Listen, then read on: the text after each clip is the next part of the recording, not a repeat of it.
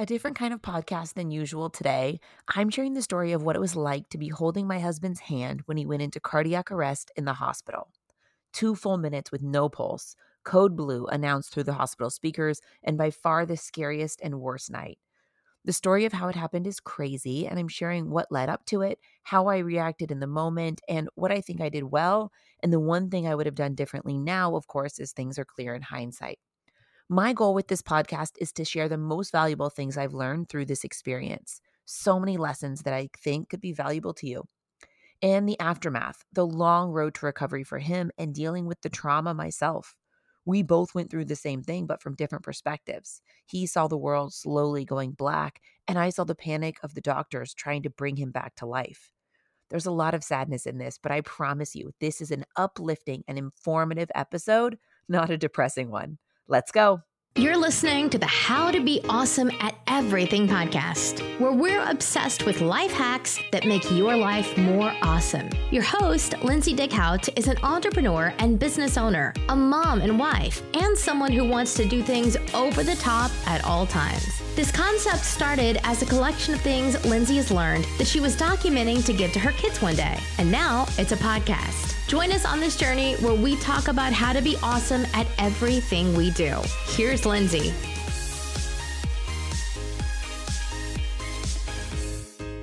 Whew, deep breath going into this heavy episode today. But my goal is, of course, to share our experience, but mainly to make it valuable for you.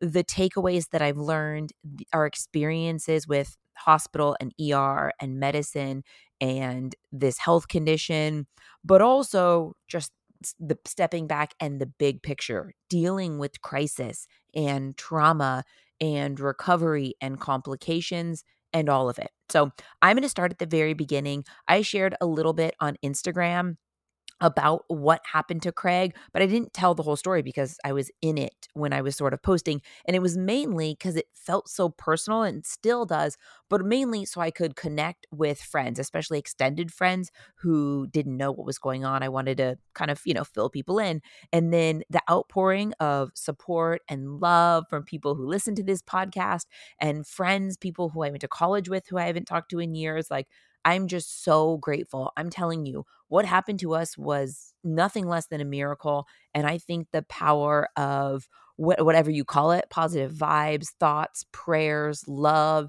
everything that everyone sent our way, I believe we felt it. And I'm telling you, for a few days there, we really needed it. So I'm sharing today the parts that I think are the most valuable.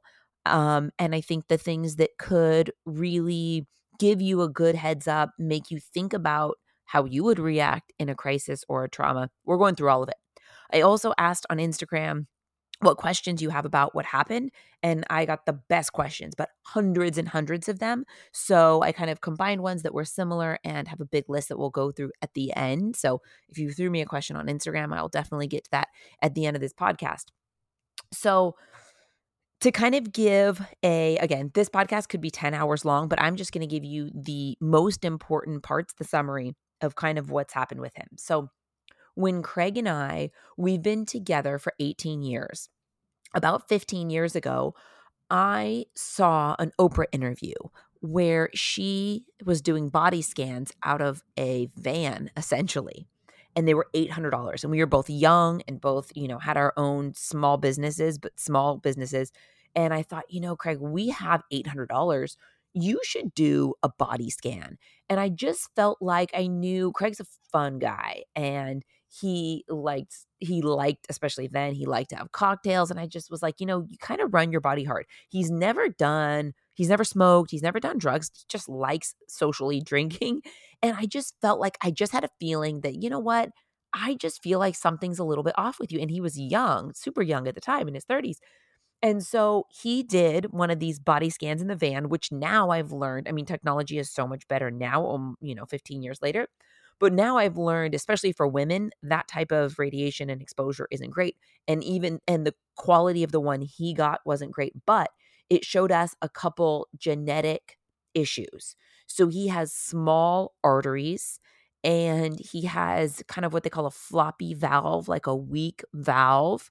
So he has a couple heart irregularities that he was born with or are genetic. We don't know of any direct we don't know of anyone in his family with heart disease at a young age like he was diagnosed with, or heart issues. So whether, he was born with them for in whatever way, couple different ones that we were kind of battling. So after that initial van scan, then I found a real established imaging center, and we did follow up different scans and MRIs and EKGs, and started the whole process of really analyzing the health of his heart. At that point, I found Dr. Rajput, who is his cardiologist now. At that point, he was in a group of lots of cardiologists at this imaging center. And then he went on to have his own practice, and now he's a concierge cardiologist.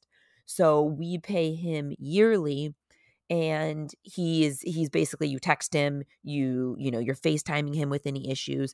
This is really for someone, it's perfect for Craig to have a concierge cardiologist, someone who has, Craig has more than multiple heart issues, and they've, compounded over the years. So having a concierge cardiologist has been everything for us when Craig's gone through everything. So Craig's had several heart attacks.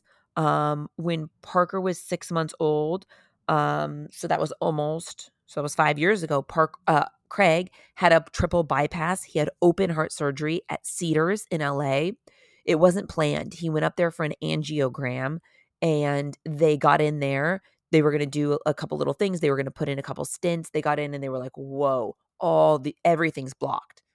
Everything's blocked. It's full blockage. We can't even do anything else. We need to keep this guy here for 10 days so all his medications can clear out of his body and we can kind of stabilize him." They said, "With the blockage you have, you are not cleared to leave the hospital." And he felt okay, but they said, "You physically cannot leave the hospital. You have to wait 10 days, till all the medicine's out of your system, and then we're going to do open heart surgery here." It was in November. It was over Stella's 7th birthday, and it was so hard, and he missed her actual birthday and her birthday party. Interesting that now what's happened this time was over Parker's party season, which just seems to make it harder. We celebrate birthdays big in our house, and it's so important to the kids, and Craig, of course, doesn't want to miss anything.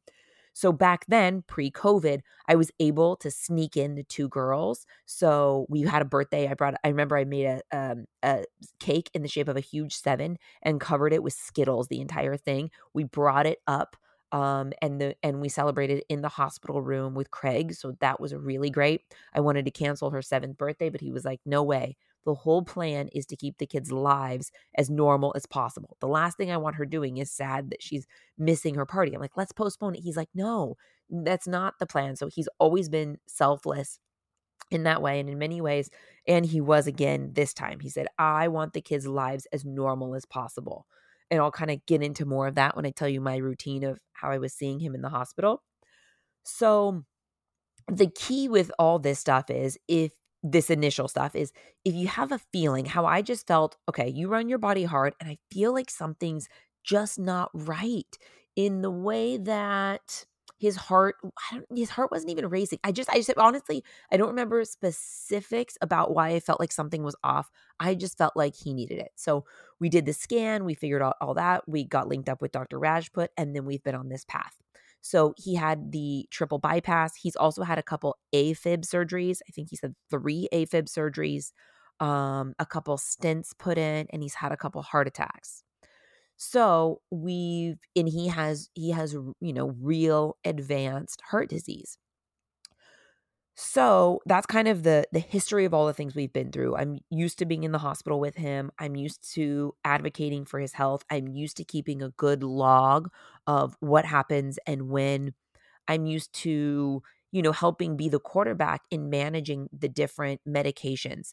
Because in addition to Dr. Rajput, we also a couple years ago brought on another concierge cardiologist, Dr. Abramson. Heather and Terry Dubrow introduced us to him, and it's phenomenal because Craig's situation is so complicated that we feel so fortunate, and to be honest, we work so hard. Health is the priority. Like, it's money better spent there than anywhere else, of course. So to bring on Dr. Abramson was great because they both have totally different perspectives. And of course, like anything, they both have completely different experiences. And maybe one of them might have a patient that's experienced one small little thing that the other hasn't. They might have an insight. But it's difficult because these cardiologists are all used to being the quarterback. So kind of having a team and making sure that everyone's communicating is really key, because what we know is Craig's situation is complicated. And I always think that the more opinions, I mean, you could definitely, and we've experienced this, have too many opinions, which can be difficult. But I also want lots of eyes on this thing to try to make sure we are that our bases are covered and we're thinking of everything, and we're trying to avoid the worst from happening, which, essentially in this case did happen. So fast forward to May, to just what happened in the last few weeks. So Craig's feeling chest pain and chest pressure at the beginning of May, and his heart starts racing. So it's out of rhythm. So it's anywhere between like 110 and 135 beats per minute, which is super fast. It's basically like he's on a treadmill all the time. And he's having chest pain. So this started at the beginning of May. On May 12th, on a Thursday, his doctors called it and said, you need to go to the ER, you need to have the paddles put on you, and you need to be cardioverted. So basically they, put you to sleep and they shock the heart back so the heart shocks back into rhythm.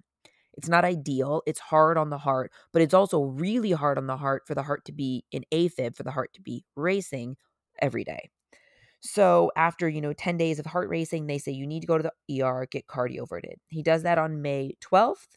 He's there for a couple hours for monitoring. He leaves, feels good again. 2 days, no heart racing. We're like, yes, it worked. We're back in the routine of things. And sure enough, after 2 days, wakes up the next day, heart's back out of rhythm, racing again. So we do the same thing. About another 10-ish days, a little over a week. And on May 26th, this is the bad day. May 26th, and another Thursday, so exactly 2 weeks from the last cardiovert, his cardiologists have him go back to Hoag ER to get cardioverted.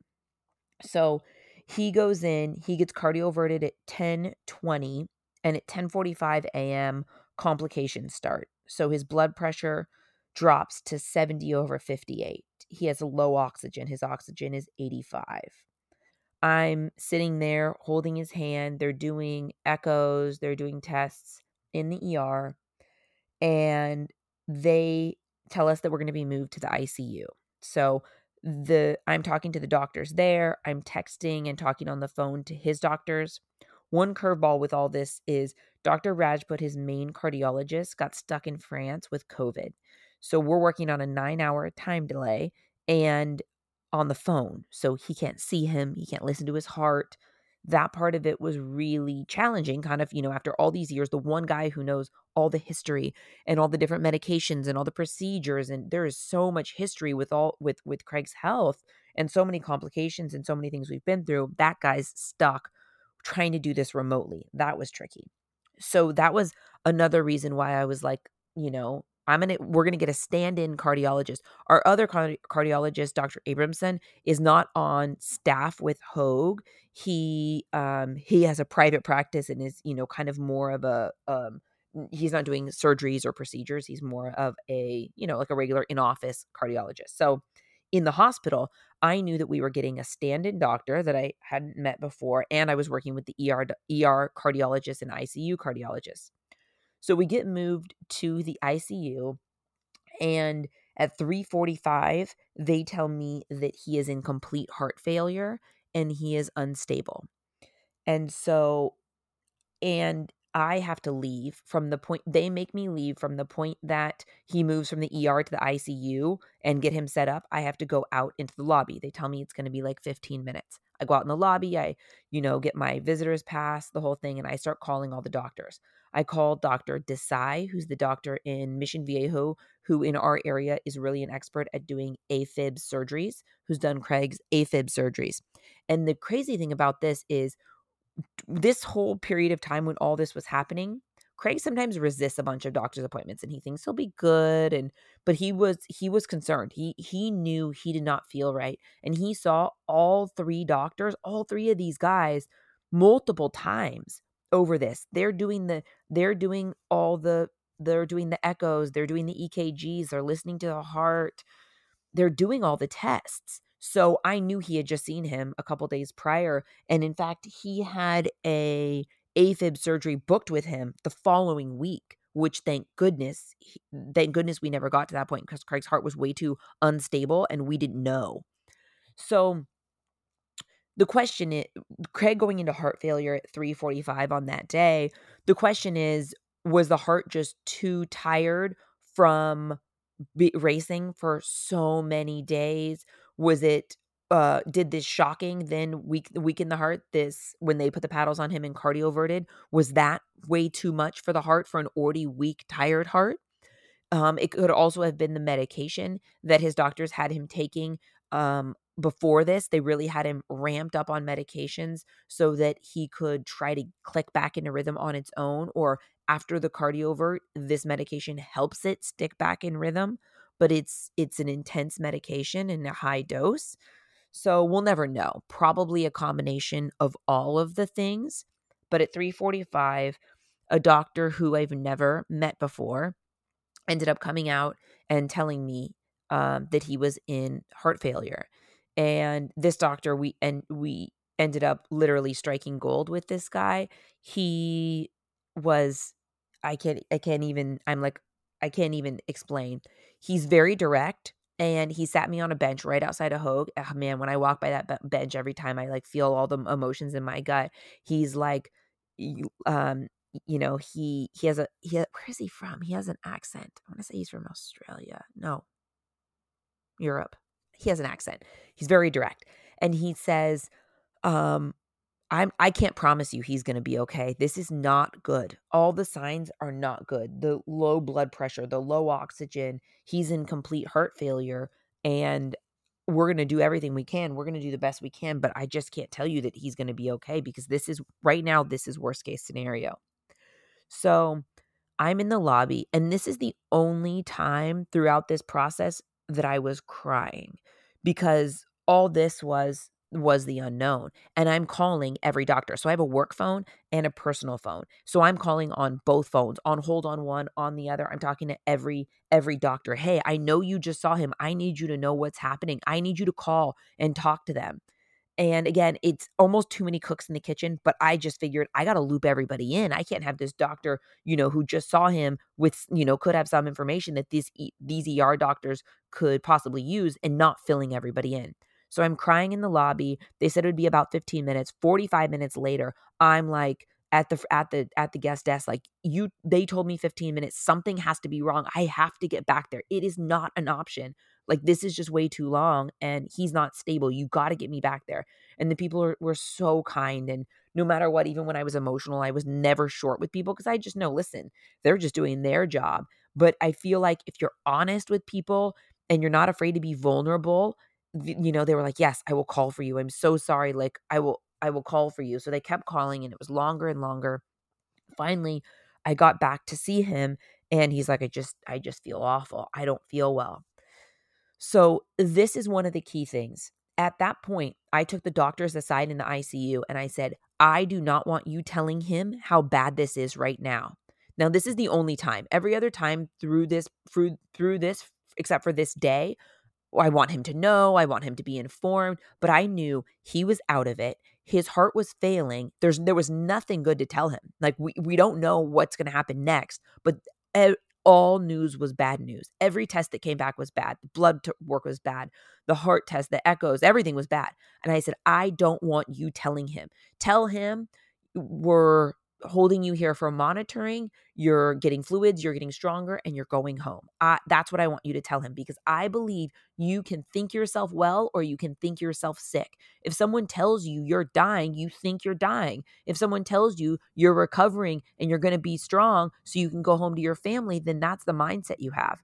For me, mindset is everything. So that night, I made sure everybody that came into that room, when he's asking questions, you give him the positive version of whatever you have to say. You are not telling this guy the truth, because he has to be mentally strong and mentally thinking about getting stronger and getting out, even though I knew that wasn't the case. So Next is the one regret that I have through this whole thing, and I'm very grateful the way it turned out. I got lucky on the timing of it, and everything's clear in hindsight.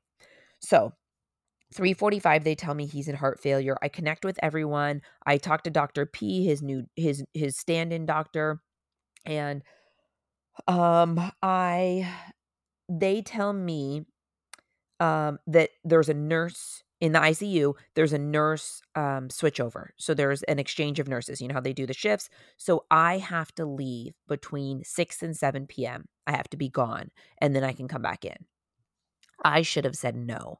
That this is the lesson. This is the one regret that I have is I should have said no, I'm not leaving, because this is what happened. So they said you have to leave for an hour. Craig's like, "Listen, you just please don't fight them. Like, they're helping me. Leave for an hour." And it was the girls' open house. So I had already called my mom and sister. You guys are taking the girls to open house. I am not leaving Craig's side.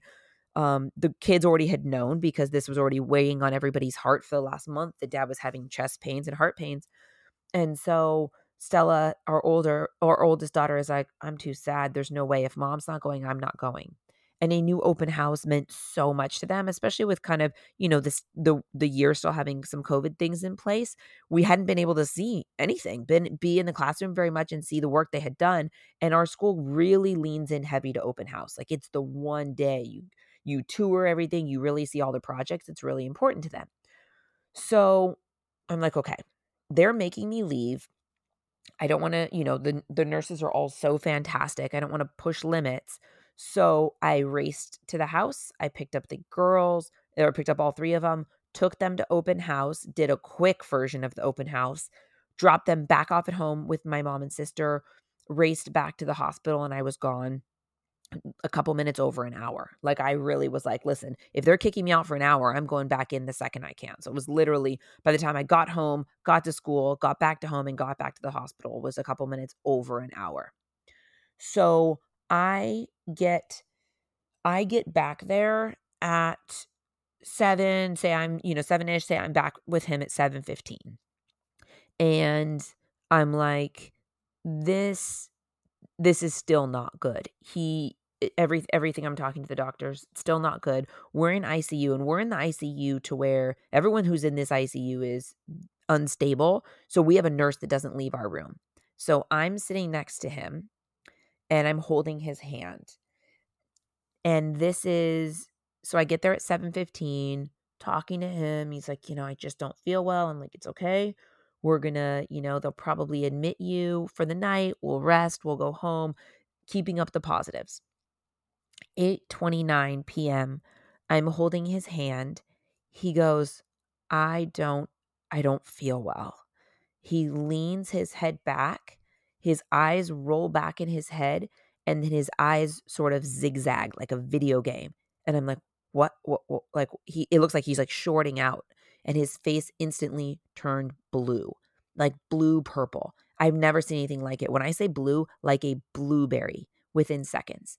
And the nurse is right there, and I was like, help, something's happening. She comes over. So she comes over and checks his pulse probably within, 10 seconds. And she goes, no pulse. Now, the thing I've learned since then is the devices that the monitors that he's hooked up to, he was hooked up to everything, have like a 10 to 15 second delay, because this whole thing felt very long. Nothing was going off yet. There were nothing was dinging, because, in this amount of time, it's that quickly. I posted on Instagram, there are 4 types of cardiac arrest. So that's what was happening. Craig was in cardiac arrest. There are 4 types. And the type that he had is called VFib. So it's the deadliest type of cardiac arrest. And most people don't survive because it's so quick. It's just so quick that you have no pulse so quickly. You're not getting any oxygen, and also it just all the organs were shutting down. So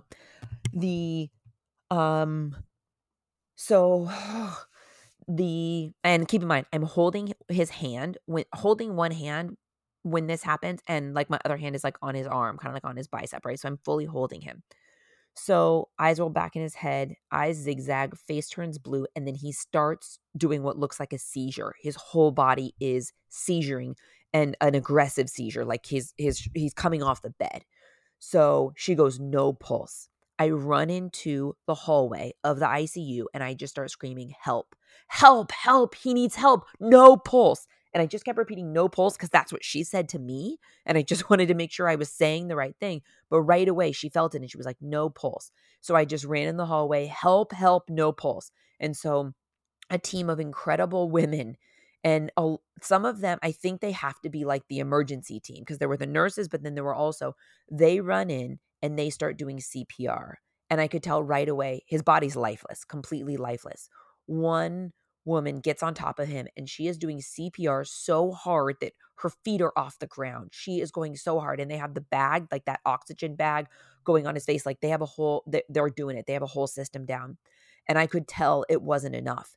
And so this entire part was two full minutes with no oxygen. But this whole process was about 5 minutes. So right away, doing CPR, I'm like, this isn't enough. And I'm like, we need a doctor, help, we need a doctor. Then I start hearing on the hospital intercom, code blue ICU. And I'm like, oh my, that's him. Oh my God, he is code blue. And I heard someone then say, wait, do we need a doctor? I said, yes, we need a doctor. And then I ran out in the hallway and I was like, help, we need a doctor, code blue. Because I just felt like I knew we didn't have that long. He was already without oxygen. He was already no pulse. And so then doctors came in. And then before you knew it, we had a good 12 people in the room. And then I hear 1 minute, no pulse. And they're still doing it. They're all doing it. And then the doctor, like now there's like 3 male doctors in the room. One doctor is standing at the head of the bed by Craig and starts shouting out questions because he just came from another floor. He didn't even know. He wasn't in the ICU. It's not like he had been prepped. Okay, this guy's 50. He came in this morning with AFib and he was cardioverted. He knew nothing. He was walking in completely blindly. I knew they were because I hadn't seen any of them on the floor, that day. And so he is standing at the head and he starts shouting questions. Now, at this point, I'm standing kind of out of the way. I'm standing, picture like in the hallway, in between all the other rooms. And I remember I had a purple mask on, a purple like hospital mask, and I'm covering my mouth. And I'm just like, no, no, no. And I just was telling when people would walk by, I was like, he has to be okay. He has to be okay. But I took a picture like instantly, which is so crazy because I was so worried that this is not going to end great. But I sent it to his cardiologist so he could see, like, there wasn't time to be like, I just put no pulse and I sent a picture. And Craig was happy later because, he feels like, well, I'll get to that later. I'll get to Craig's, trying to make the best of this. But the doctor standing at the head of the bed was shouting questions and I came from like the middle and I would shout the answers. And I was I feel so lucky that I was there because we needed help so fast and faster than anyone could operate, like how can you, and I just feel so good that I was able to help get him that help he needed fast, like gather the troops at that second that he needed. Cause I'm telling you, if I wasn't out yelling in the hallways, we wouldn't have gotten it because there was one girl in there and the things weren't going off quite yet. And I mean, they eventually did, but I mean, time was of the essence. And then when he was shouting questions, all these other people had known. We hadn't been in the ICU that long. Not everyone knew the story. So he's like, what was this guy already cardioverted today? I said, yes, cardioverted at 10:20 this morning because he was in AFib for 2 weeks. He's like, thanks. Like he kept shooting questions like that. And I kept telling him the answers.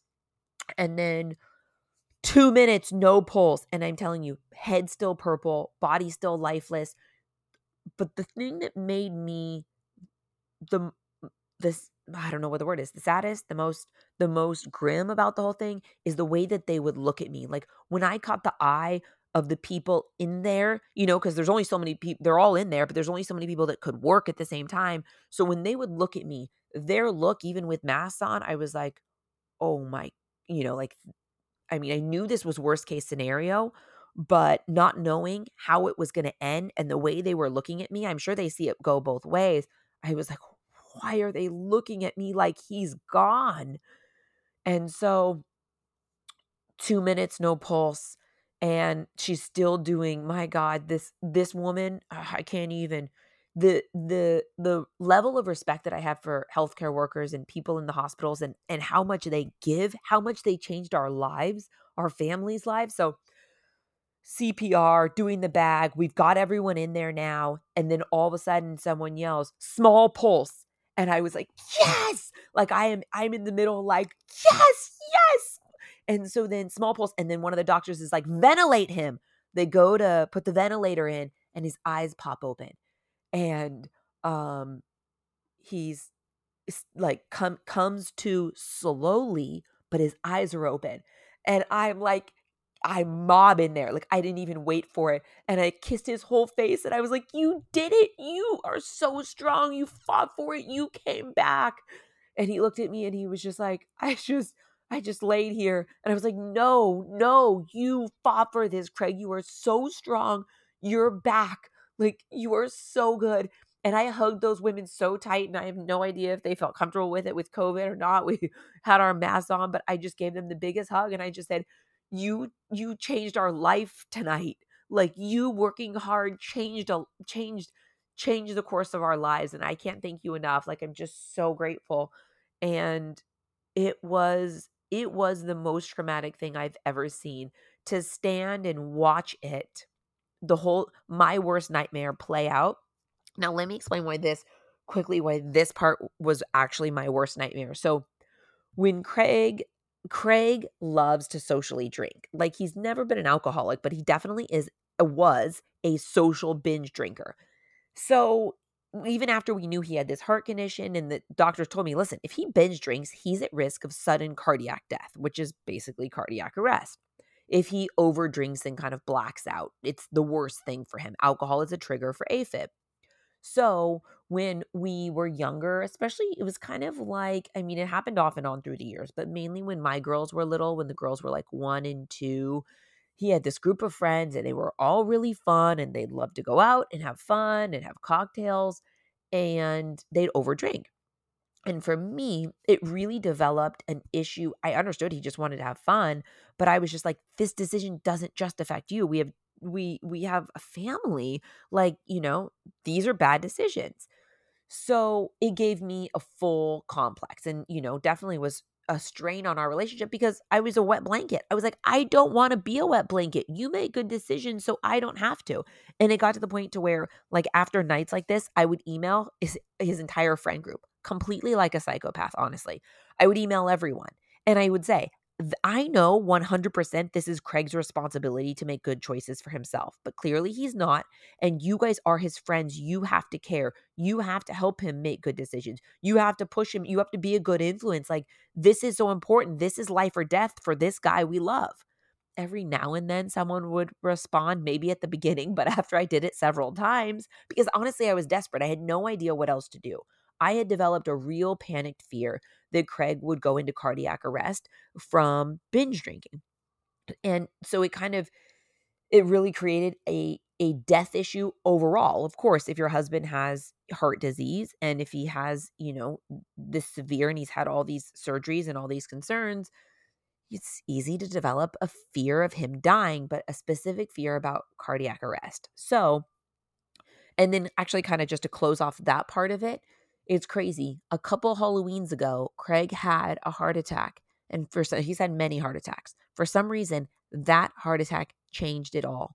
It was years ago. And he just didn't binge drink after that. He'll still go out and have cocktails with friends, maybe one more than I'd like.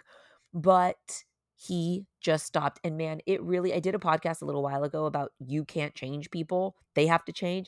And that is proof. But I tried. And honestly, I had to. What was I going to do? Just let him keep binge drinking and keep risking that something really bad would happen? But there honestly was no changing it until he made the decision himself, until something clicked and he felt ready. There was no changing it. So I am so grateful for that because that really helped, improve his overall health. So, all that to say, I watched my actual worst nightmare play out in real life. And now, the really interesting thing about sort of dealing with the trauma of it is I see it from two perspectives. My mind replays the video of me watching this whole thing happen. I mean, I've never remembered something so clearly in my life. I can replay the whole thing like a movie. And then I also have another version that sometimes replays in my mind that it's as if I'm somebody else standing watching me watching it happen. Like I'm watching me hold my hands over my mask and react to it. I have both versions of the movie that replay. For me, now that we're beyond this, the hard and Craig's home, the hardest part is I can't control those two videos from replaying, which is the weirdest thing. I can control my thoughts, I can control my emotions when I need to, and I'll get into what it was like when Craig was in the hospital and balancing the kids and staying strong and all that kind of stuff. I was 100%, especially then when we're in crisis mode and he was still unstable after this for so long, that the interesting part about all this is I can control my thoughts and my mind and my words and my thoughts, but I cannot control the video from replaying. The video through my eyes and the video as if I'm someone else watching me. Like I can see myself with the purple mask on, holding my mouth like over my mask, being like, no, no, this cannot happen. It's really crazy. It's crazy the detail that the whole thing will replay and really bring back all the emotions and all the trauma and all of it. So if I could just stop that video from replaying, I would be able to handle this so much better going forward. But so that was 8:29 that started that night, and um, he was back at 8:35, and the only reason I know the exact times is because, like I said, I snapped a picture and sent it to his cardiologist, and then, I got the report, all the different reports of when he flatlined and everything else, so the whole thing was a full 5 minutes, and I'm telling you, it was so long, and in that moment, feeling in your gut like, "My reality might be walking out of here without him," I mean, it could take you to the ground. It's not something that anyone is built to even deal with. And to see him, come to find out afterwards talking to him, he wasn't in a lot of pain, but it looked like he was in so much pain, seizuring and head blue. It looked like it, like if he were to go, it looked like the worst way to go. He looked like he was in so much pain. So afterwards, jumping on him, kissing him, and he said what it looked like to him was kinda like an old TV from the '70s where the screen slowly closed in and went black, and he says it was like he just saw black, and he could maybe hear faint noises throughout, because they were doing CPR, so he was getting some oxygen, but, then he just remembered hearing someone say, "Ventilate him," and he just told himself, "Craig, wake up." He just knew ventilator was not good. Wake up," and that's when he pinged his eyes open. Um, yeah, I just think, and like I said, the medical team was so incredible. But back to my point about my one regret about this thing. If this had happened an hour earlier when I was at open house, I'm just not sure.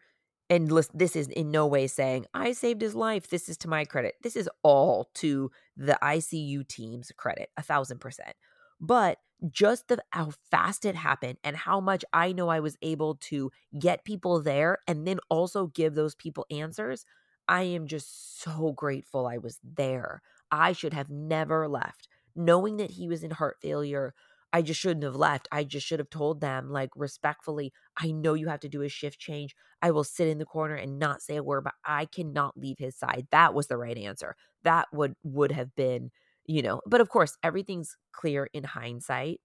No one thought that he was going to go into cardiac arrest. Nobody. I mean, we knew it wasn't good. We knew he was in heart failure, but nobody mentioned that. We knew that he was in bad shape, but no one mentioned cardiac arrest before it actually happened.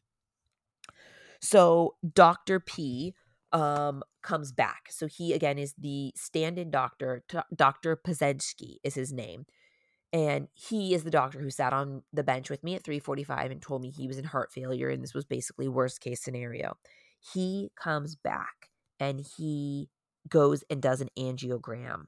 Craig's still in heart failure at this time. So he goes into, as quick as the doctor can get there, he goes into surgery and got a balloon heart put in to help his heart because his heart is so weak and all his other organs are so damaged from the cardiac arrest that his other organs are barely functioning, failing. Um, so he goes into surgery.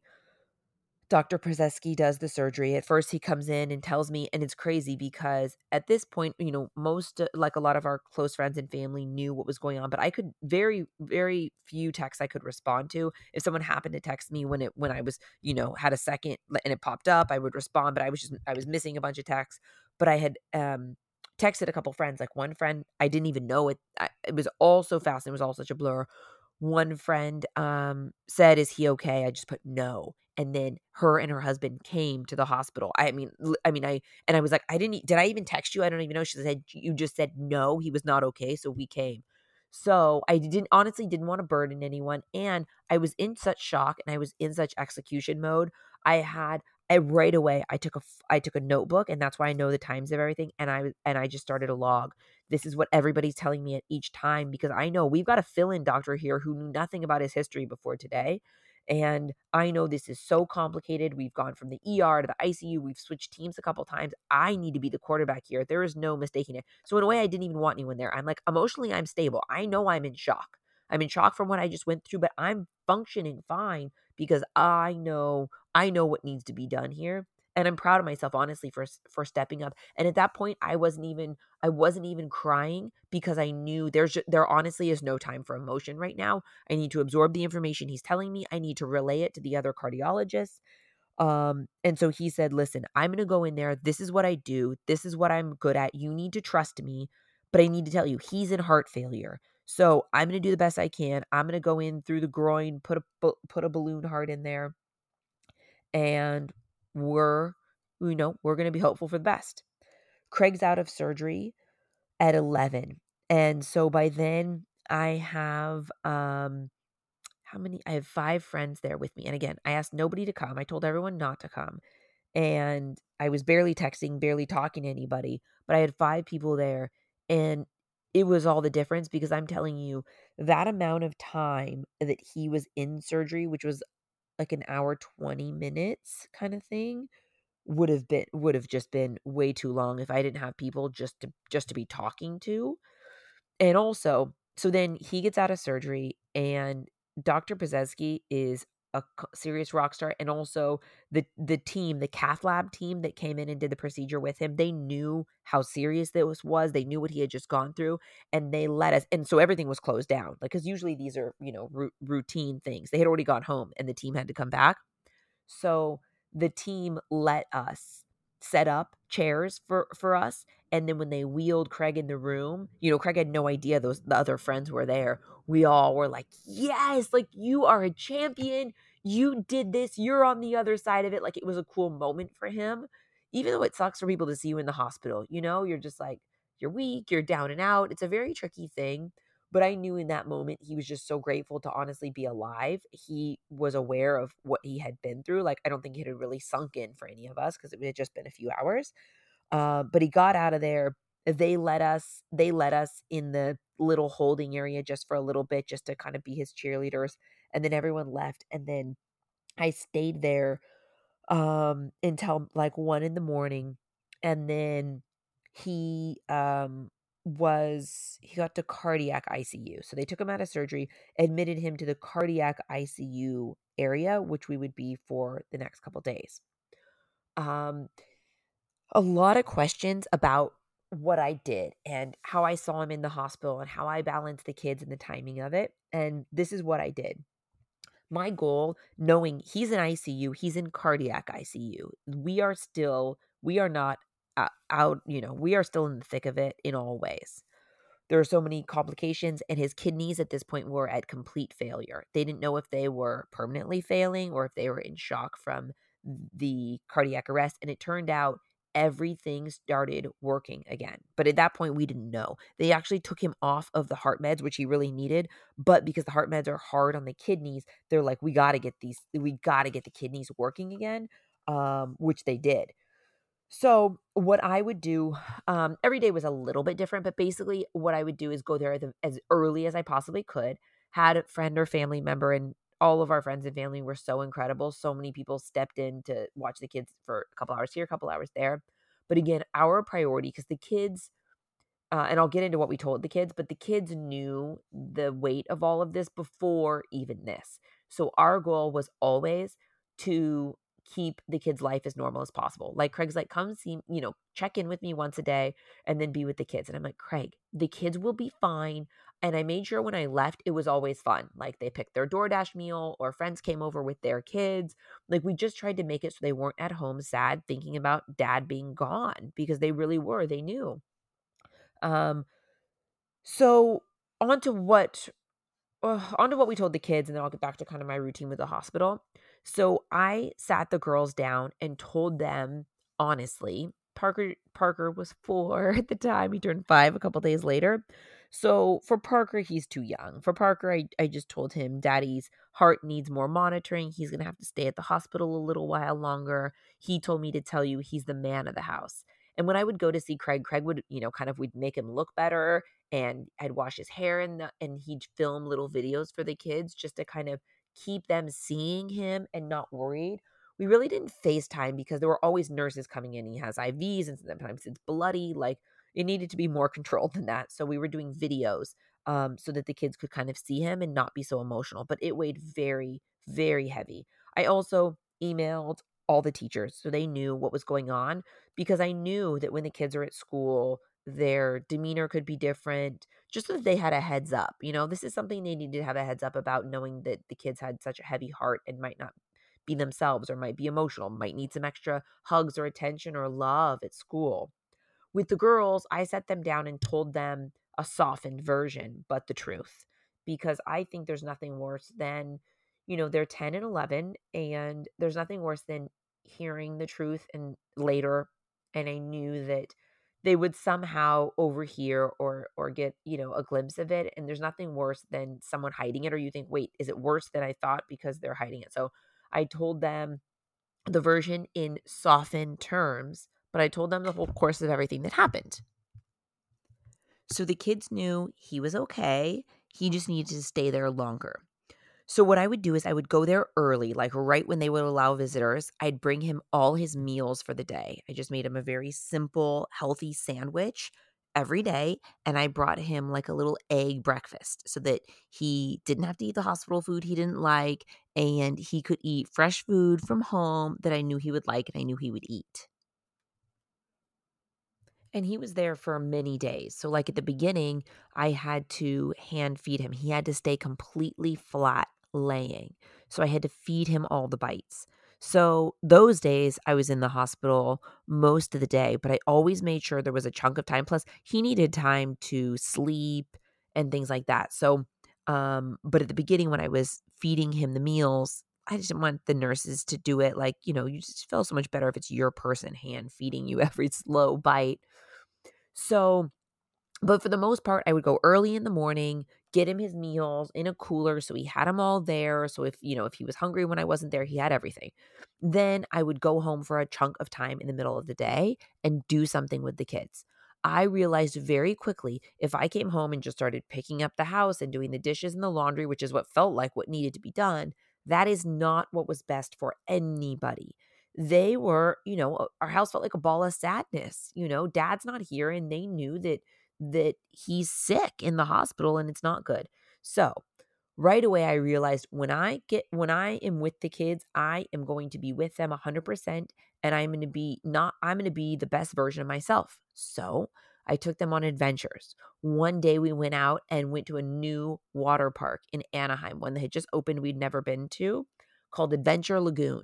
And we went and we put on our life vests and we went on all those big blow up structures and slides and swings in the middle of like this man-made lake. So fun. And a part of me was like, so I literally went, got dressed. And that's another thing I want to mention. Every day, no matter how tired, and this whole time I would sleep maybe 4 hours a night. Some of the nights I didn't sleep at all because I was just so worried and I wanted to be at the hospital. I felt like not right not being with him. Um, but in those early days when he was very, very unstable, I was only not with him for a very short period of time in the middle of the night. Besides that, I was there all the time because I also didn't want to miss any doctor visits because I wanted to write all the notes and make sure I was really getting all the play-by-play because he was still loopy. I mean, he had gone through so much. There was no way that he could remember and relay what the doctors were coming in and saying. So I would take them on adventures. And I remember sitting on the top of a slide at the water park being like, "How my life could not be any crazier." I got up, got dressed, and that's what I was going to say is every day, even if I was exhausted and didn't feel like it, I did my hair, put on a little makeup and put on something nice. Because for me, but also for him, even though I just wanted to be in sweats and so scrubby, I just knew I feel better if I pull myself together. And also, he feels better because he doesn't feel like, "Oh my god, she's worried that I might die." Like, that she's visiting me in the hospital, like, it just feels more normal, you know? I wanted to feel normal. I wanted to go in and feel like I looked good or listen, okay, with all the bags under my eyes and bloodshot eyes, good as a stretch. But I put on something nice. It just wasn't in sweats the whole time just because I just wanted it to feel normal. I wanted to feel good and I wanted him to feel like he was almost getting out of there, even when I knew we were very far from that. And yeah, I was sitting at the top of the slide and I was just like, this is insane. I literally got dressed, you know, got dressed and got ready, went to the hospital, came home, changed into a rash guard one piece, did the water slide for a couple hours, took a shower and went back to the hospital. But that's the only thing that felt really good because I wanted to be there for the kids and I wanted them to understand that like life will be okay. I didn't want to come home and shut down or just start tasking around the house and like live in this house of sadness. That was not an option. I was not unrealistic with them. I was honest with them, but I also know them sitting at home worrying is not going to do any good. So for now, it doesn't matter what the house looks like. And in fact, that's why when friends offered to watch the kids, I would take them up on it rather than and sometimes babysitters helped, everybody helped. I need help twice a day, every day for 10 days. It was a ton. But I was like, can you come over and bring your kids? So then the kids had friends over and it didn't even bother me if the house was crazy after just because I just wanted them to laugh and not just be sitting in their rooms because this was weighing so heavy on everyone. So that's kind of how I managed the days, and the days were a little bit different. It was easier, honestly, when the kids were in school.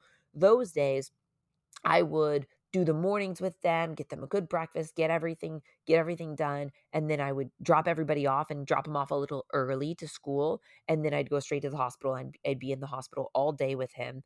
Pick the kids up from school, get them dinner, get them situated, have someone come to the house, and then I'd be with Craig at night. I was always there in the evening, right up until he went to bed. It was just very important to me for his morale because especially with all the medications and the drugs and the procedures and the IVs and the blood and the stomach pains from all the different things he's on.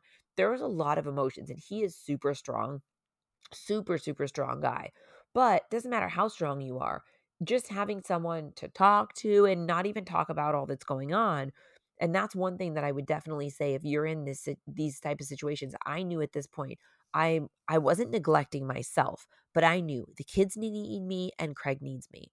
And this is why I always talk about getting uncomfortable and doing things on the daily that push yourself. I was really proud of how strong I was. And I didn't know how I would react in the moment of the cardiac arrest or in the days after.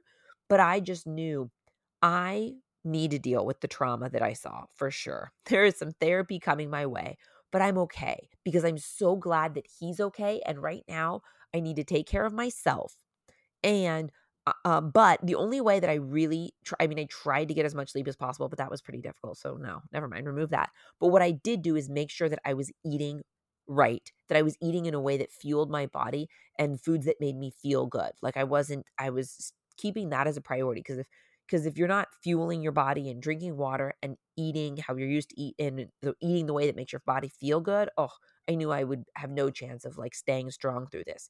So I told myself at the beginning, I am prioritizing my eating. I'm making sure I prep the foods like I normally do. and make sure that all happens. But besides that, anything I need to deal with is going to happen after. And the kids are my priority and Craig is my priority. And I was just in get it done mode. We are going to get this done. We're going to be as positive as possible while still being realistic. But that's how we're going to do it. Oh my gosh, I have so many questions to get to. So let's get through the lessons learned. Okay, let me actually take you up to speed the rest of kind of the health stuff. So Craig is in the cardiac ICU for many, many days on lots of medications. His organs start to come back. So grateful for that. Then they determine that what he needs is a pacemaker and a defibrillator put in because he's at real risk of having this same cardiac arrest happen again. And if he was not in the ICU when this happened, there's not 1% chance he would survive. That's why it's the deadliest form of cardiac arrest, just because it happens so quick and it's so severe. So it's kind of like his mobile paramedic in a way. So he had a pacemaker and a defibrillator put in. Now, this is the end of May. So he had it put in the last day of May, May 31st. And then he came home on June 1st, which was the best thing ever because Parker's 5th birthday was June 2nd. So he's home now, and it's still an uphill battle with recovery. Like at this moment, he has a hematoma in the area the incision area of where they put in the pacemaker and the defibrillator. So I didn't know. It's like this box that's about half the size of an iPhone, and it sticks out like it's a big bump on the chest that you can see where this device was implanted. But listen, who cares what it looks like if it could possibly save his life? So hopefully we'll never need it. But that's the one thing that makes me feel okay. One question that people asked a lot is, are you afraid to leave him? And I'm 100%, 100%, I don't know if afraid is the right word, but hesitant for him to ever be alone. At the beginning, I was completely, but I mean, when he's in ICU, especially the severe ICU that we were in, there was someone with him or right outside the door at all times. But even then, I just knew how quick it happened. So I do, now that he has the pacemaker and defibrillator, have that sense of like deep breath that he has that sort of security that at least that can't happen again.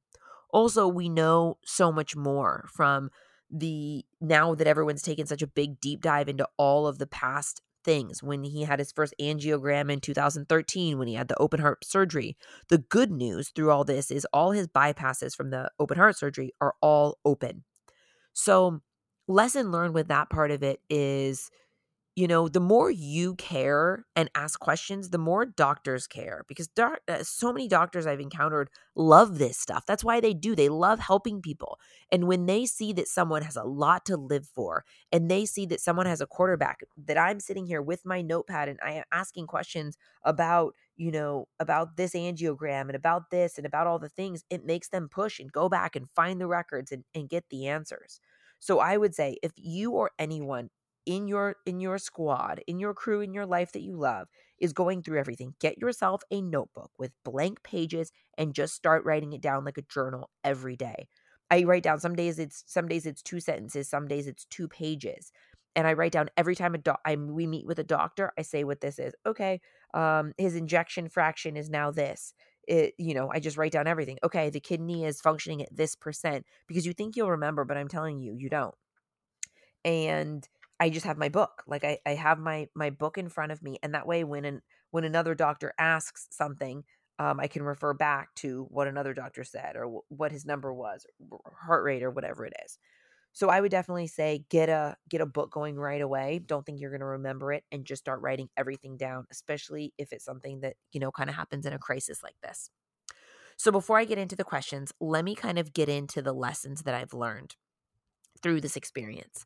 First, your family is amazing. Like your family's like the best of the best. But the crazy thing is if you cultivate strong relationships and really put in the time and like the time and the genuine support and love with friends, they can become like a second family. And I really realized this. I've always known how important it is to have a crew and have a squad. But when this happened, our close friends that really have become family to us, all the ways that they cared and they're checking in and asking questions and helping out and sending food, It's incredible. And I just realized we have friends that have become an extension of our family. And so I think that, a lot of times when you're just socializing and relaxing with people and going on trips together or having experiences, it's not just this, I don't know, it's not just this casual lounging thing. I think if you pick the right people and you are both so dedicated and genuine and they know you do anything for them and you know they do anything for you, you can create you can create multiple other families. And that's what I've realized we've had, and that was so valuable during this process. Advocating for your own health and for the health of those you love, I've learned you have to ask questions and also lean into how you feel or how they feel. Like when Craig was telling me, like, I feel like this, I would relay that and I would be really strong with it. And know that if this is happening to somebody else, know that they're probably foggy from what's going on or what's happened. So you have to take it on. You have to connect the doctors. Um, and ask questions. One thing that I realized that I didn't realize before, the reason why you're getting lots of opinions and you're leaning into how you feel and you're asking lots of questions isn't because someone's not doing their best. It's not because any one of the people that took care of him weren't trying their hardest. It's because we're not their only patient. We're not their only patient, and very aware of that. And also, each doctor has their own set of experiences, and they could have experienced some sort of side effect that with another patient that somehow directly could help Craig, whereas another cardiologist might not have had that same experience. So listen to your body and keep pushing for answers. That's what I've always done through all the years of all this stuff that's happened to Craig is when he tells me something, I write it down and I tell people he's not just is he in AFib, his heartbeat is so high, but he's having chest pain. That is not normal. That is not good. And I never let things not be a big deal. So something like that, he would be like, yeah, I have some chest pain, but I've had this before. It's fine. I said, nope. Chest pain is never fine. This is not good. So I would always push for answers and get more people involved if we felt like we weren't moving in the right direction. Also, don't wait. Get to doctors at the first sign of something weird. And I think that again, thank goodness he was in the hospital because there's like a 99.8% chance of dying when you have Craig's. That's what one of the doctors involved with this, basically, like most people who have this type of cardiac arrest don't make it because it's so sudden. So being in the ICU was just so key. So I think um even if you don't have a situation like Craig's, anytime you have a health situation with any of your family members, I think lean in to those small things. If they tell you something, I feel like this, I made sure everybody knows and don't wait. At the first sign of something weird, go in. What? Worst case, you waste a day, whatever. There's nothing more important in your life than your health and the health of the people that you love. Of course, going through this whole thing, I do lots of podcasts on not caring about the little things. But man, this experience really made it so clear that those things, the little things that we stress about, just don't matter. And I've also realized where attention goes, energy flows. So anytime anything annoying or negative came up, I told myself, nope, we do not have the bandwidth for that. No attention goes there. Zero. And it's just amazing how powerful this is in protecting your mental headspace, which I'm all about protecting your mental headspace. But especially in this time of crisis and to be in crisis for so long, in a way now Craig's home, but we're still far from recovered. We're still at high risk of getting an infection in this area. And, we're certainly not in the clear yet. So just realizing this moment of time that you're in and not letting your attention go to anything that doesn't matter. Another thing I touched on is positive thinking heals you faster. Like I mentioned, when things were going downhill very quickly, I told all his doctors, we are not telling him anything he doesn't need to know. They didn't know why his organs were failing. They didn't know why his blood pressure plummeted and his oxygen plummeted. But I told them, if you have bad news, you come to me. Outside, you do not tell him. Positive thinking heals you faster. I believe it 100%. If you're told you're getting worse, you believe it and your thoughts believe it. But if you're told you're on the path for healing, you believe that. That becomes your mental plan and it becomes your reality. Another thing I touched on, but I think it's so important, is train yourself daily to be tough. You have no idea what you're training for. I never thought I'd be in this situation. But I really think putting myself in uncomfortable situations helped. I have not always been good under pressure, really have not. And I haven't always had good reactions to things. I've shared it on the podcast.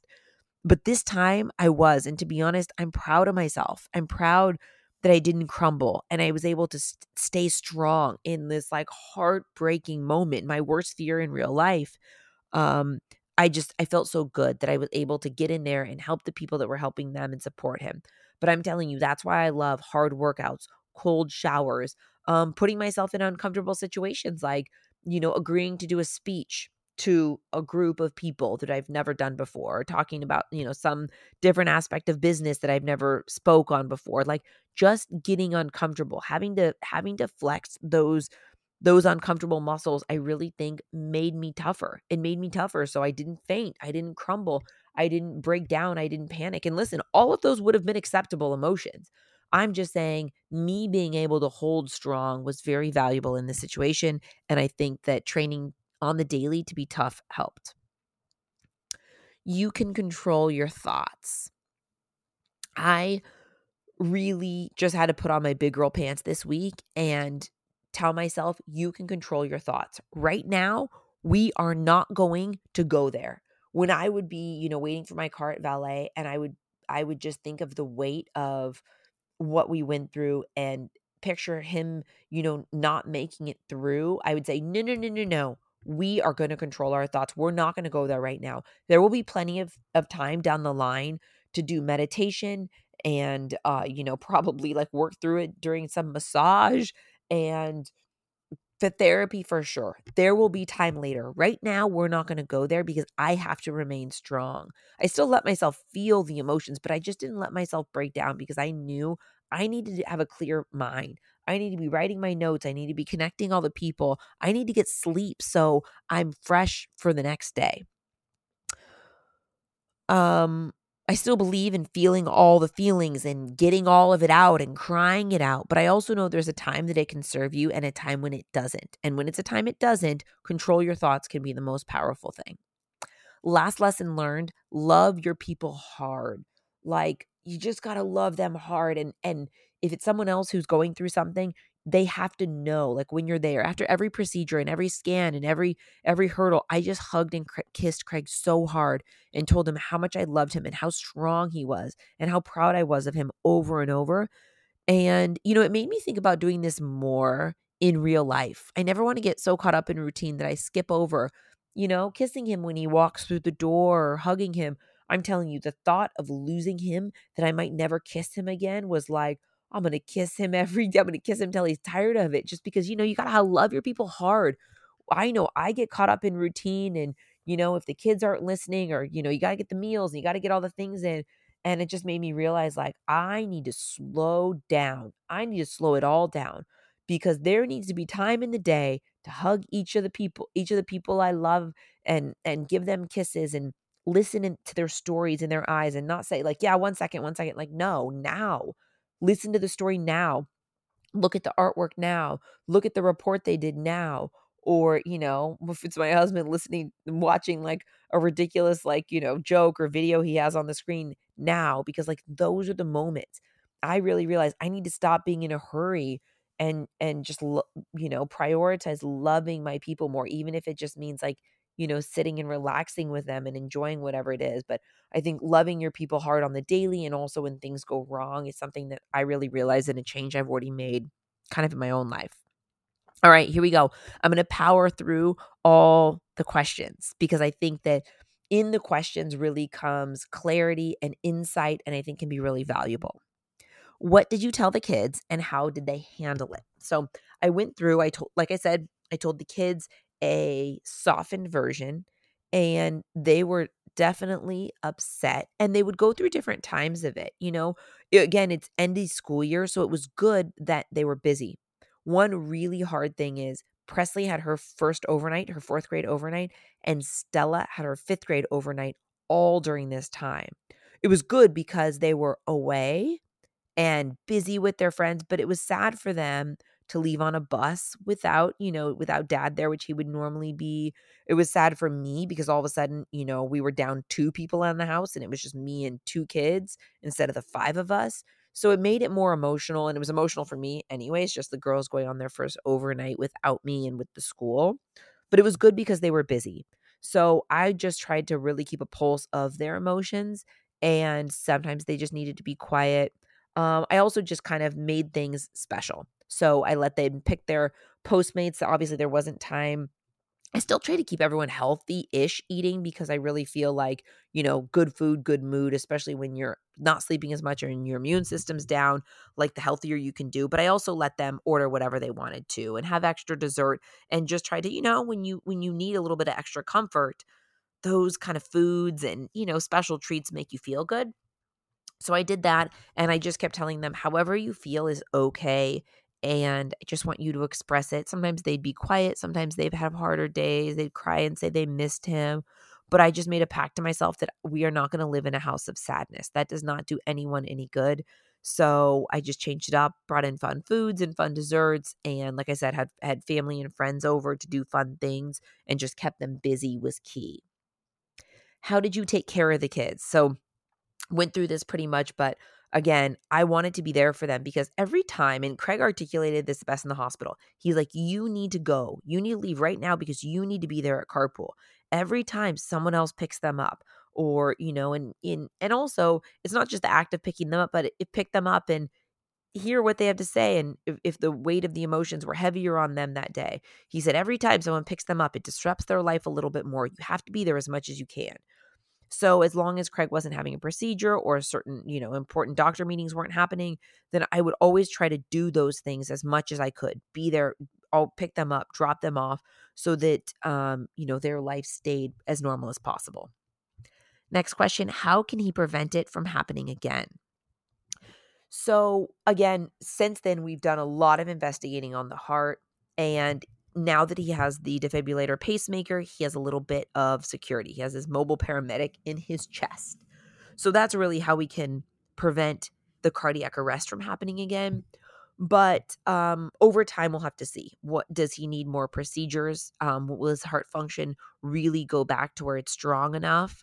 Um, Time will tell to see. But for in the here and now, if he has a cardiac arrest type situation, the devices that are implanted will revive him that way. So he'll be okay.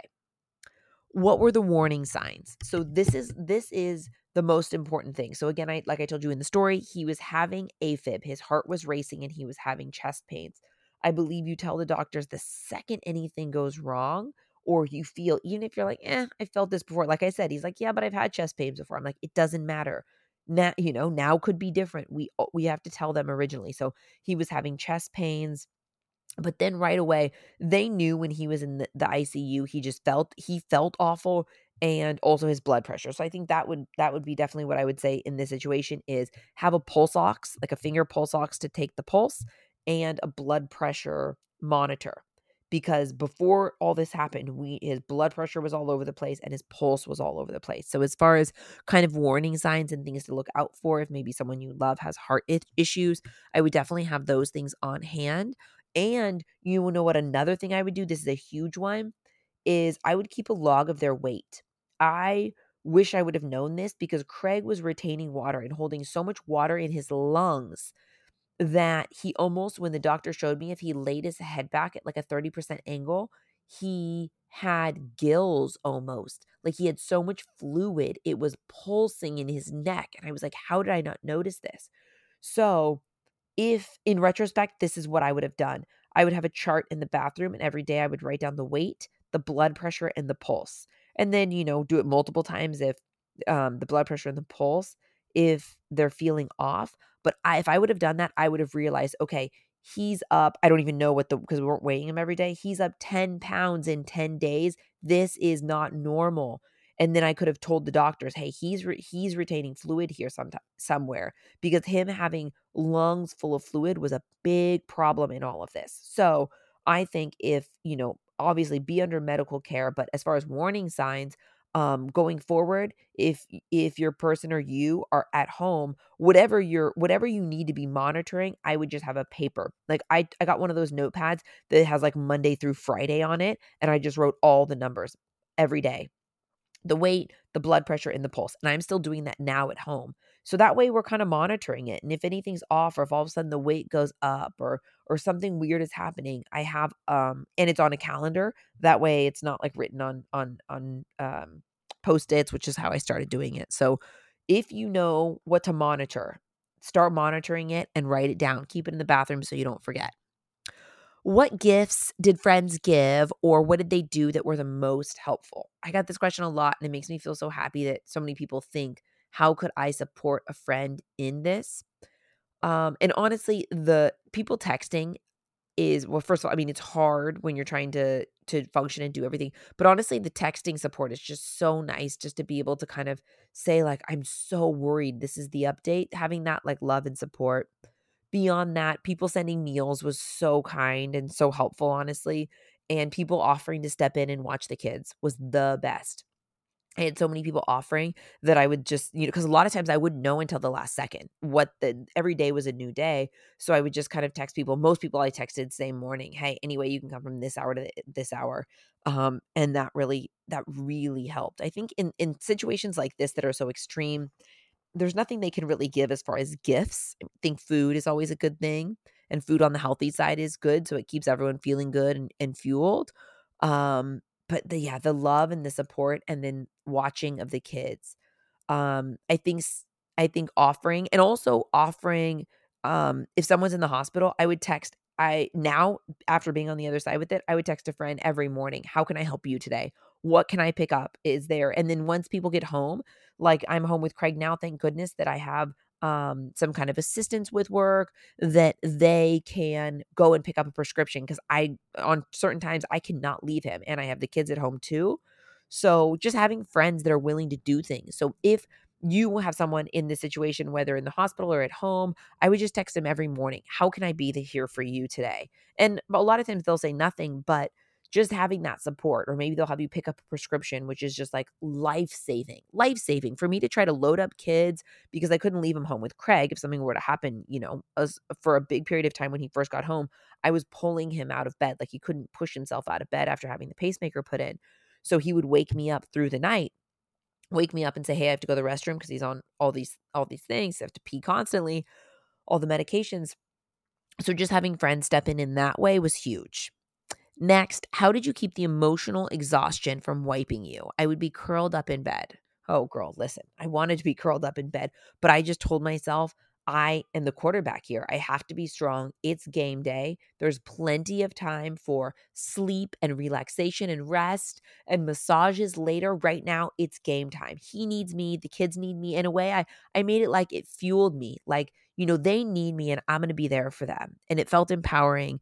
And I just, again, controlled my emotions. I was running on energy, running on adrenaline, and I just didn't let my mind go there. Like, if I would say I'm so tired, I would literally tell myself, you're not tired. You got this. You can do it. You can actually do it. Next one. As an ICU nurse, I'd love to hear what you found helpful and not so helpful with the nurses. The nurses at Hoag were all so incredible. The way they are so patient and so kind, and like so slow moving for people recovering, is amazing. It's hard for me to do things slow. Like the way they would, put on his socks so slow. I was like, oh my gosh, these people are saints. And, they're so cool with everything. You got to deal with bowel movements. And thank goodness with Craig, there was no issues. He was very worried about having to go in a bedpan. Thank goodness his body was kind of stopped for a couple days after the procedure. I'm sure too much information. But my point is, these nurses see and deal with everything. And honestly, I don't have one single thing that I could say could have gone differently. Our nurses were incredible. if you follow me on Instagram, you probably know the picture that I shared because I really didn't take any pictures in the hospital. I just thought, this is one of the worst times of his life. I wouldn't want pictures. And I don't need to remember this. I remember it plenty. I kind of wish I had one picture of me. Like I would just kiss his cheek so much. I kind of wish I had a picture of that. But really, listen, I'd rather have pictures when he's well and happy and out of the hospital because it was such a sad time. Also, he had a room with a small window, and so it's in Newport Beach overlooking the water, which was gorgeous. He was there on Memorial Day overlooking Nobu, his favorite restaurant of all time, and people are on boats and jumping off of boats and having slides. He's like, all I can see is people cheersing and people high-fiving and people going to Nobu and on boats. It was like a beautiful Memorial Day. He's like, I feel like I'm in prison. I am in prison up here because he was there for so many days and the days seem so long when you're uncomfortable and pain, and they would come in and do tests because he was in ICU and unstable. So they're waking you up every couple hours. It's hard. But the nurses were incredible. They couldn't have been any better. And I have just such a what I was going to say, I have a new respect for nurses, which I've always found respect, but just a whole nother level. I made these baskets and also it made me feel so good. One of the days I picked up the kids, we went to Costco. We loaded up on snacks, healthy snacks, Oreos, apple chips, all sorts of them. I did an Instacart order and just got some big tubs from Michael's. I put crinkle in the bottom and I put a ton of snacks. And I knew the kids couldn't visit Craig, but they wanted to do something. So one afternoon after school, I picked them up from school. We did all this. We put the baskets together and we delivered them to the hospital. Now, we couldn't go to every area, but they would send out a representative. So they sent out someone from ICU to come pick up this huge basket of snacks. And the kids took turns saying, thank you for helping my daddy. And they wrote a card on the outside and signed their names. And then I actually put a picture of the 5 of us, which at first felt weird. And I was going to take them off. But then I was like, no, I want them to see they changed a life. Like, especially those ICU people that the lady with the feet off the floor doing the CPR on him. Like, you saved a life. This is the man you brought back to his family. Like, the power of it is so incredible. So I was like, I don't care if it looks cheesy because it did. But I was like, I want them to see that this, person that you see who looks, so weak and out of it is like, a dad full of energy and life and has so much life to live. And it was great. Like, the feedback from them, they were like, this is amazing. We work such long hours. We're going to dive into this. And it just made me feel so good. And we gave one, I knew I made, I don't know, the kids and I made 6 or 7 out of the gate. And at that point he had been in 4 places in the hospital. So we delivered him to all 4. And then later when he would get transferred to a new unit, I'd bring a new one up and just say, we are so grateful for you guys. And I just felt like it just made them feel good because they're just working so hard. And again, they see everything, including the including the ugly.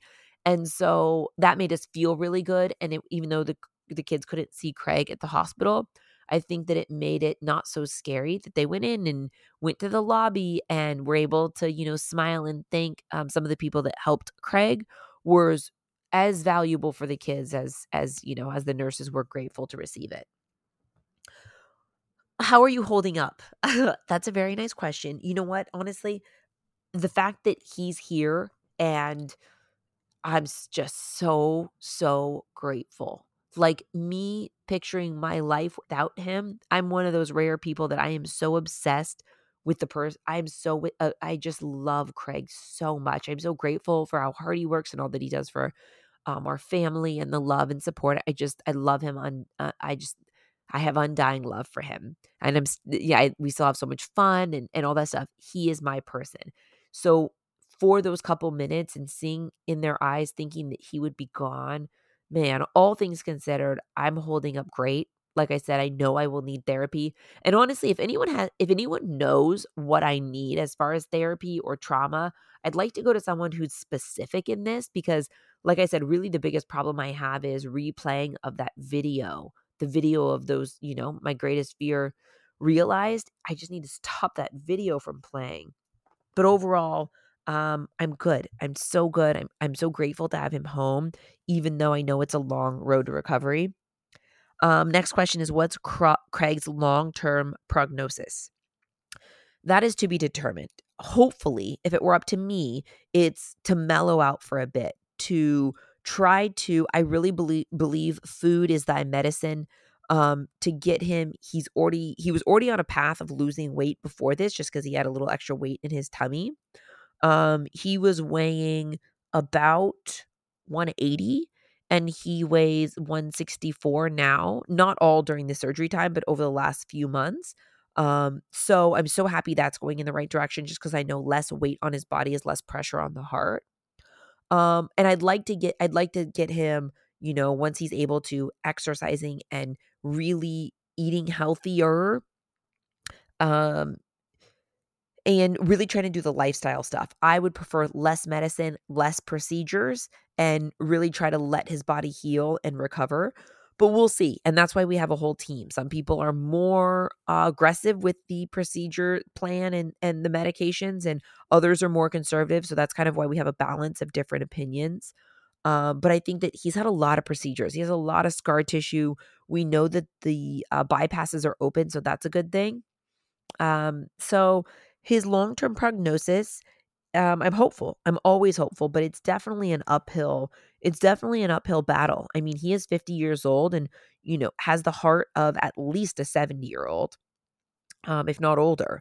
So, but yeah, to be continued, and I'll definitely keep updated on it, but we're optimistic and grateful, and I think that now we have so much more attention and we know so much more. Very unfortunate that we had to find out this way, but I'm just so grateful that he was in ICU when the cardiac arrest happened. How did you keep from falling apart when he was in the hospital? I knew it wasn't an option. Me falling apart, to him, he needed me.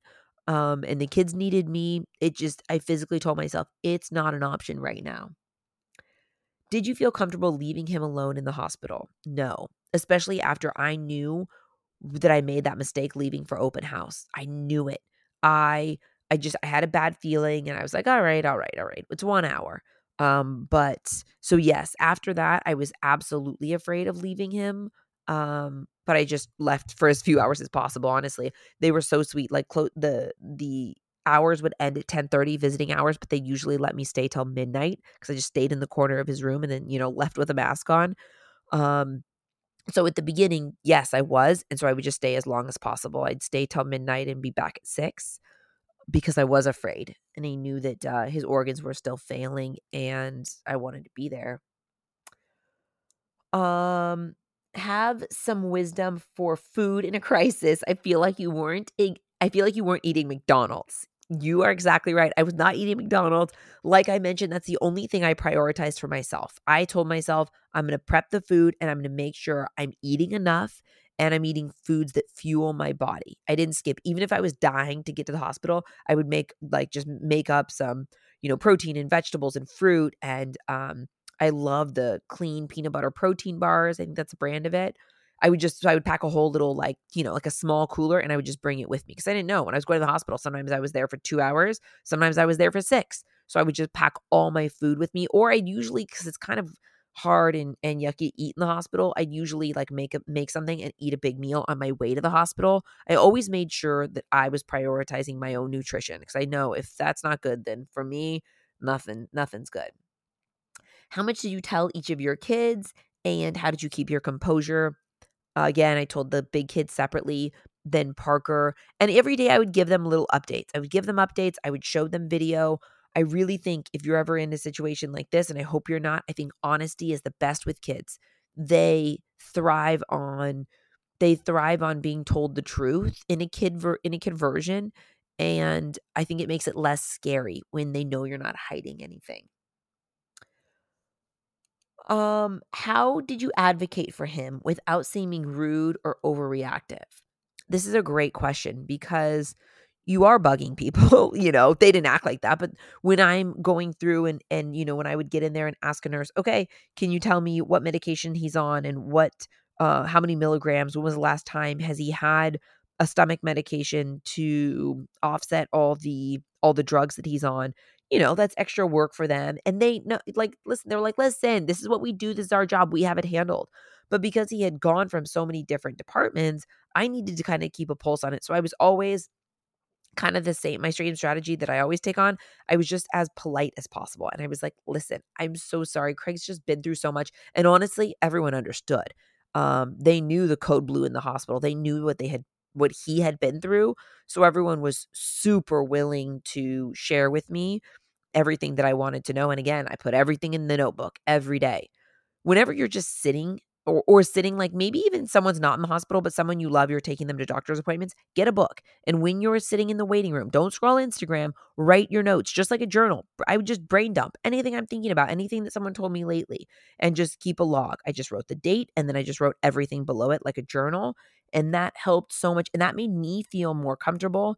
And then I knew that I was doing the best thing. So I think when you're advocating for your person, just be overly kind and explain, like, I just love them so much. I'm sorry to overly ask you questions. I know you're busy and I know you have this covered. I was just wondering if you can kind of help me fill in a couple missing pieces here, and they'll always do it. Um, how to navigate checkups and hereditary stuff. So I think leaning into how you feel, going in and telling people at the first sign of anything going weird. And I think calendar it. So if you know you have something hereditary, I would calendar it. So if it's once a year, if it's every 3 months or 6 months to get checked, because we know the days go by fast, routine happens, you get caught up. I now calendar. That's my biggest tip. If you know you have something hereditary, you get it on your calendar and you get your paper calendar. For me, that's how it works. And I write down, this is the month to have this done. This is the month to have this checked. And Craig will be like, I'm too busy. I don't need an EKG. Don't care. Yes, you do. This is not just your decision. It affects the whole family. You're going. So that's what I would say. Managing the health checkups, calendar it. Ask your people, how often should I have, my daughter's eyes checked, because my daughter has a freckle in her eye, Presley, and it's benign, but there's sometimes it becomes not benign and it causes some rare disease. I can't even remember the name of it. But anyways, it's just this freckle. And right now it's fine, but we have to check it every year, because if it does turn, it turns quickly. So I just have it on my book. Every February we go in for the eye check. So that way I'm not relying on them doing it or me or forgetting. So that's what I would say. Calendar it on a paper calendar so you make sure that it happens. How do you not live in fear after? I totally live in fear, but not in the way that it paralyzes me. I find power in knowledge, and by really how I don't actually live in fear is by being overly attentive to all of his symptoms, medications. I do his medications. I dose them out for him because I know, again, he's tired. He could kind of have loopy days still. So I just make sure all that's pinned up, and I'm constantly communicating with doctors. Even if you don't have a concierge doctor, if you don't need that or have that level of care, you can still, with now, there's incredible ways that you can email in, and they might charge you a $30 copay or kind of whatever your copay is, but you can email into your doctors through your app. We use MyChart. It's incredible. So I just think, ask the questions. Ask, how can I have access to you without having to come in? How can I keep you updated? It's incredible if you just ask how you can have so much access to your doctors. And I'm telling you, most doctors that we've encountered love what they do and they want to help, but they do have a lot of patients. You're not the only one. So by asking those questions and asking, how can I get to you? How can I update you? How can I ask you the questions? They'll usually tell you, here's the backdoor answer. You message me on the app. And a lot of times there is no copay. You can kind of just, send things back and forth. It's quick for them and they don't mind. So for me, that's how I don't live in fear. Even though, it's still so recent. It's still, like Craig was falling asleep and then started breathing weird. And I ran in from the bathroom like, why'd you stop? Like I still have those kind of moments. But really, like, knowledge for me, and being on top of it is what makes me feel good. Okay, couple last questions. Oh my gosh, this is such a long podcast. Thanks for hanging on. But I'm telling you, I think sharing these stories is how we learn, and how, I really hope that this episode maybe sparks something in you. Maybe makes you go follow up on something. Maybe you have a dark mole that you're like, yeah, it's probably fine, but I should have done it 2 years ago. Go. Call tomorrow. Call today. That's the biggest lesson, is there's nothing more important than your health. And I know so many people who have had a warning sign and not leaned into it and not gotten the right attention, and it's gotten worse, or it compounded into something else. So thanks for hanging on. I think that there's so much value in um advocating for our health and charting it and writing it down and having your health book. And when I have this health book, if there's blood work, I just tape it in here. It's like a scrapbook. I mean, but it is organized just in the way that, like, it's just a journal. And when blood work comes in, I tape it, print it out. Sometimes I have to cut it a little smaller, and I tape it in here because, sometimes I'll be meeting with the doctor and they're like, "Hey, do you know this?" Rather than having to try to pull it on my phone, I don't have time for that. Yep, here it is. It's taped right in my book. This is what its cholesterol was last month. If you have something this serious, this is the level you need to do it at, I think. Get all the things and just be organized every day. When something comes through, tape it in your book, because that way you have all the information. These doctors are amazing, but they have lots of patients. Make it easy for them. Help them. Give them the answers. Have the answer ready when they ask.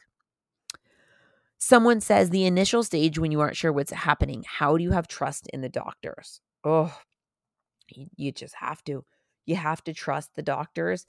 And I think that you have to connect other doctors. Like, I was trusting the doctors, but I was also being proactive. Like, if you're in a situation that is really bad, don't just sit there. Think about who else can help. Maybe even it's friends. Maybe friends have, I've had that happen where my friend's brother-in-law was a cardiologist at Cedars that could really help me. Think of the ways that you can connect other people. So you're not just trusting. Yes, I trusted them completely, but I was also connecting other people involved. So I knew I had backup. I wasn't just sitting in the chair.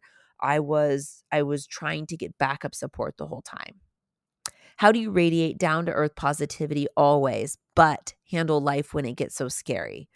Well, first, thank you, because that's really the goal, is to try to be optimistic. I'm telling you, if you think you're dying, that's how you proceed. If you think you're getting well and on the road to recovery, that's your mindset. I just think there's so much power in the thoughts we think and the words that we say, and I believe it so much. And honestly, I've worked so much on myself. I've worked through my issues. I don't have FOMO. I don't have jealousy. Listen, nobody's perfect. I certainly make mistakes, but I've worked so many years in reading books and listening things and trying to be the best version of myself. And I honestly am proud that in this time of crisis, it came through, that I was able to radiate positivity and show our gratitude to the hospital staff and sort of remain calm. And honestly, the way that I was able to do that is years and years of work, recognizing, being honest with myself at my weaknesses and my struggles, and working to fix it. Maybe fix it's not the right word, but to be my best version of myself, to not worry about the things that don't matter, and really be aware of your thoughts and your words and the power of them. Last couple, how do you keep all the info organized in a book? I've gone through this book, but I'm telling you, you need a book. So I now have just like a book like this for everyone in the family. So if I take anyone, I have for the kids, I have like actual kind of books on Amazon, but now I might just move over to it's just literally like a spiral thin notebook that I write this in. And I'm obsessed with it because it's just down and dirty. It's straightforward. I have everything, and every doctor visit I do it. I think I might switch to this for the kids too. I have like an Amazon book that I've posted before, which is good. But for me, I like this because it's a full size, like 8.5 by 11 book. So you can tape in reports and stuff like that. Those other books are like bound smaller books that are made, kind of like small journaling, which is good. But like for me, if something's too fussy, I forget it at home, or I don't really use it if it has like specific questions you have to fill in. I just like a blank notebook. So I'm going to start after this, just have a notebook for each person, because everyone has something. And everyone in our family has, little concerns about different things. So I'd like to be better at tracking it. And how cool for kids too, to have all your history in one. So that's what I'm going to do. This book that I started when Craig got sick this time has worked so well for me. And again, being this size that where you can just tape anything in the pages has been so valuable. My girl Presley is getting migraines, like the worst migraine. She's throwing up. It lasts for 12 hours. It's awful. And so I've started a book like that for her, so I can monitor, this day she had it, so I can monitor how far apart they're happening. I ask her questions so we can try to figure out if anything's triggering the headaches, and I just say this example just to kind of get you thinking. This doesn't have to be if someone in your life has heart disease, but it could just be anything like migraines. Get a book and chart it. Write down like a journal and keep it accessible. This is not something that you stuff under your bed or in the ottoman. Like, I keep them on my nightstand and I grab them. If I'm taking a kid to a doctor, I grab it and I just take notes as the doctor's speaking. It's all there. I think that having health books that you work on are great, because there's so many things that you think that you're going to remember that you will forget, and it's important. And you never know later on what's going to be important. And when a doctor prescribes something, I'll write down what they prescribe, because sometimes we'll have creams or medicines backed up, and I don't even remember what it's for. Like, if Parker gets these little bumps, I don't even know which cream anymore it is to use, but now I'll have it in my book. How to balance internet research of it. This is a great question, because I think going down rabbit holes on Google can be really bad. When different things were happening, he was put on different medications, or they would tell me some new sad, prognosis or update. I would Google it, but just the facts, just so I knew what it meant. Okay. Blood was clotting weird or whatever it is. I did not let myself go down the rabbit hole of side effects, and because I'd rather just listen to the doctors and not freak myself out. And I know, information on the internet can be difficult to know, what's what. And I just didn't want to freak myself out. And honestly, I didn't have time for any more than that. So I say do internet research, but just the basics when you're learning what different things are. How can you have a plan in place for emergencies like this? I think flexing your toughness muscle on the regular is key. I think having these medical books ready, and I think honestly having time by yourself to be strong. And for me, it's that mental toughness, and like I said, working to be awesome every day, right? Working on your mind, working on your body, working on connections with friends. I didn't realize that those things that you do, that you just, we're just meeting friends for lunch, but like, it's those deep relationships that I needed, that were everything when I was going home and sleeping in the bed. Well, I wasn't sleeping alone, because I always had Parker in the bed, and if not another kid, because there was no way I was going to say no if they were sad and lonely and wanted to sleep with me. But you know what I mean? Like, leaving Craig in the hospital every night when I didn't want to leave him. It sucks being in the hospital. Like, that was heart-wrenching.